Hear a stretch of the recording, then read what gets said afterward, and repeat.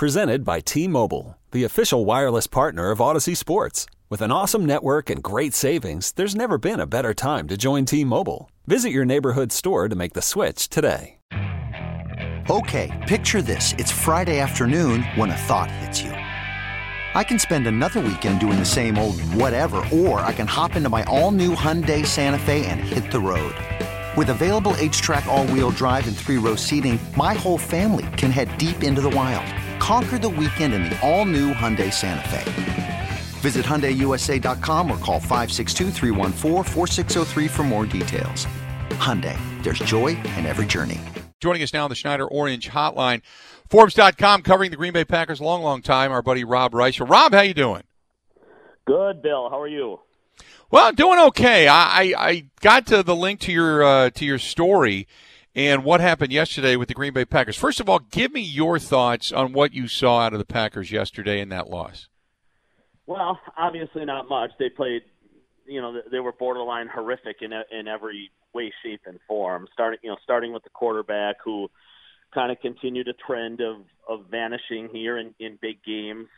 His numbers, and we'll get into this, I'm sure, Billy, but his numbers in big games, NFC Championship games, and numbers against elite defenses the last decade or so have not been good. They didn't block well enough. Obviously, 5 sacks. Rodgers was knocked down 4. He was under pressure quite a bit throughout the course of the day. But Bill, great players like Russell Wilson and Patrick Mahomes find a way to work through that and put teams on their backs and carry them. That's something I don't think Rodgers is doing right now. I don't think he's done it for quite a while, and I'm not sure he can do it again. On the defensive side, Bill, clearly that was extremely disappointing, and Mike Pettine's seat should just be getting hotter and hotter. No pressure whatsoever on Brady through the course of that game. No sacks. They struggled in the back without Kevin King. And Josh Jackson, I think, showed us that maybe he doesn't deserve a spot on this roster for a whole heck of a lot longer, Bill. But really top to bottom, it was about as disappointing of an effort as I think you would see. And I think the continuing trend with this team, Bill, is that once they're down in football games and once they get punched in the head a couple of times, they don't have a whole lot of fight to work their way back. That's kind of been a consistent theme throughout Rodgers' career, and it's certainly been a consistent theme under Matt LaFleur here, where their average loss, since LaFleur, they've won the overwhelming majority of games, Bill, under Matt LaFleur, but their average loss under LaFleur is also 19.5 points, which is crazy for a team that good to be getting blown out that often. So, yeah, really, I thought yesterday's game, it shows just what a week-to-week league this is, Bill. A week ago we thought Green Bay might be the best team in the conference and maybe the league, and now they're the number five seed in the conference just that quick, Bill. It changes quickly. Yeah, I want to go back to the Aaron Rodgers headline on the story that said Aaron Rodgers' game yesterday is the reason that they drafted Jordan Love. Kind of explain what it is you're saying by that. So clearly, the organization will tell you, say all the right things publicly. When they drafted Jordan Love, that they still love Aaron Rodgers, that they're committed to Aaron Rodgers. Matt LaFleur, Brian Gutekunst across the board are going to sing Aaron's praises and compliments. Actions in this league speak louder than words. We know that, and you see that across all levels of sports. When you trade up in a draft to select a quarterback in the first round, we're in an era, Bill, where guys don't sit for very long. The last quarterback taken in the first round to even sit 3 seasons was Aaron Rodgers back in 2005. Quarterbacks in the first round get on the field pretty quickly, and that's going to be the case with Jordan Love. And my point here was this was just a reminder that this is why yesterday's game was a complete reminder why the Packer brass went ahead and drafted Jordan Love. And my belief, Bill, is Love will be their quarterback by 2022. But the history here of the last 10 years, Bill, really since the Super Bowl win where Aaron Rodgers was tremendous, don't get me wrong, 111 passer rating, 3 touchdowns in the 31-25 win over Pittsburgh. But that's in 2010, Bill. That's a decade ago. If you then look at Aaron, to me, Bill, his 5 biggest football games outside of the Super Bowl, 4 NFC Championship games, and then the game in the 2011 divisional playoffs against the New York Giants when the Packers were 15-1, and everybody believed they were well on pace to go back-to-back and win a second straight Super Bowl. Those performances have been borderline dreadful, Bill. Passer rating in the 2010 NFC Championship game, 55. It was 55 again in the 2014 NFC Championship game. Green Bay was down 24-0 to Atlanta at halftime of the 2016 NFC Championship game, and 31-0 in that game, Bill, early in the third quarter. San Francisco routed them last year. That game was 27-0 at halftime of the NFC Championship game. And then you go back to 2011 when everybody thought they were going to win another Super Bowl, Bill. Rodgers was completely outplayed that day by Eli Manning, and the Giants came into Green Bay and upset them as a 9-point underdog, 37-20. So Aaron, Bill, in these big games and these marquee games and against high-level defenses has really not held his share of the weight. And Bill, he's making $33 million this year. They need him to play like a Hall of Famer in these big-time games, and he just hasn't done it. Yesterday was just another reminder. The regular season game last year against San Francisco was a reminder. Some of these big games, Bill, he vanishes.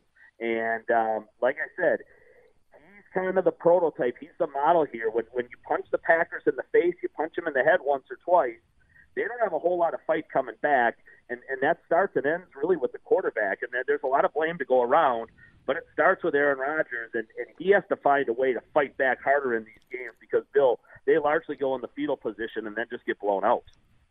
Talking with Rob Reischel, Forbes.com, covers the Green Bay Packers. Should they, though, have drafted, Patrick Queen's having a hell of a season. Would that have helped this team? Another wide receiver or two, would that have helped Aaron Rodgers?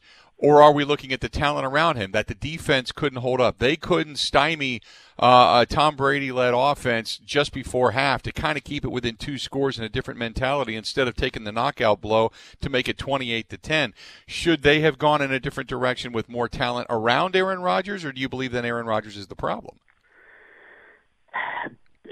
Bill, I believe the organization came to the conclusion and the belief that they were not going to win another Super Bowl with Aaron Rodgers. Brian Gutekunst, having seen what he has in these games I just outlined here for you, the NFC title games, the games against high-level defenses like Denver in 2015 and Seattle through the middle part of last decade, San Francisco last year, Tampa Bay yesterday, Bill. Some of these high-level defenses, Aaron just hasn't been able to get them over the hump. Bill, I would argue that maybe in rounds 2 and 3, instead of taking another running back or a tight end, that's where you go and you find yourself another linebacker, a defensive lineman, a wide receiver to help the 2020 team. I had no problem whatsoever with the selection of Love, and it's kind of twofold, Bill. Number one, again, I think organizationally, and this happens everywhere. It happened with them and Brett Favre in 2007 when they decided it was time to move on to Aaron Rodgers. I think internally there was a belief they were never going to win another Super Bowl with Aaron, and when Love was there, a guy they coveted and a guy they really wanted, it was the proper time to go ahead and strike. So I have no problem with that selection if it sets you up for the next 10 or 15 years, Bill, because what you're going to be looking at come 2022, Bill, is that's the time I kind of circle and forecast that Love takes over. Aaron has a salary cap hit that year of $40 million. If they move on from him before the 2022 season, Bill, his dead cap money's about 17. They'll save $23 million against the cap. Love will have sat for a couple of years.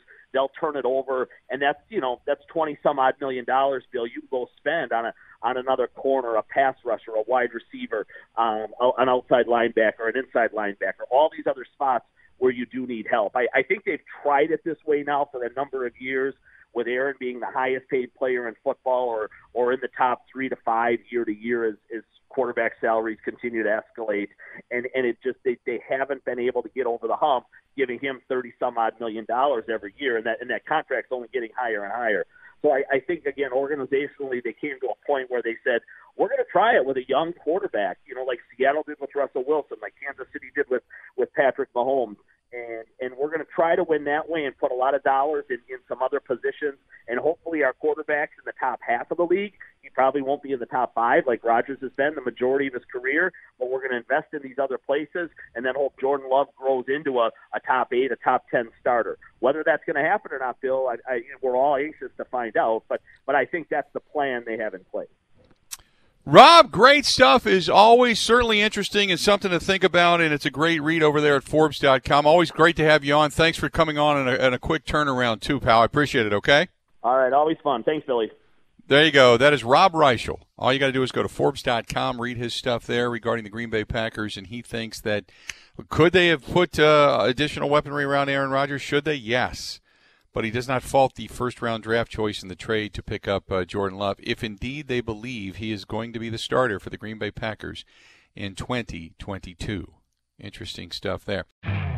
You could spend the weekend doing the same old whatever, or you could conquer the weekend in the all-new Hyundai Santa Fe. Visit HyundaiUSA.com for more details. Hyundai, there's joy in every journey.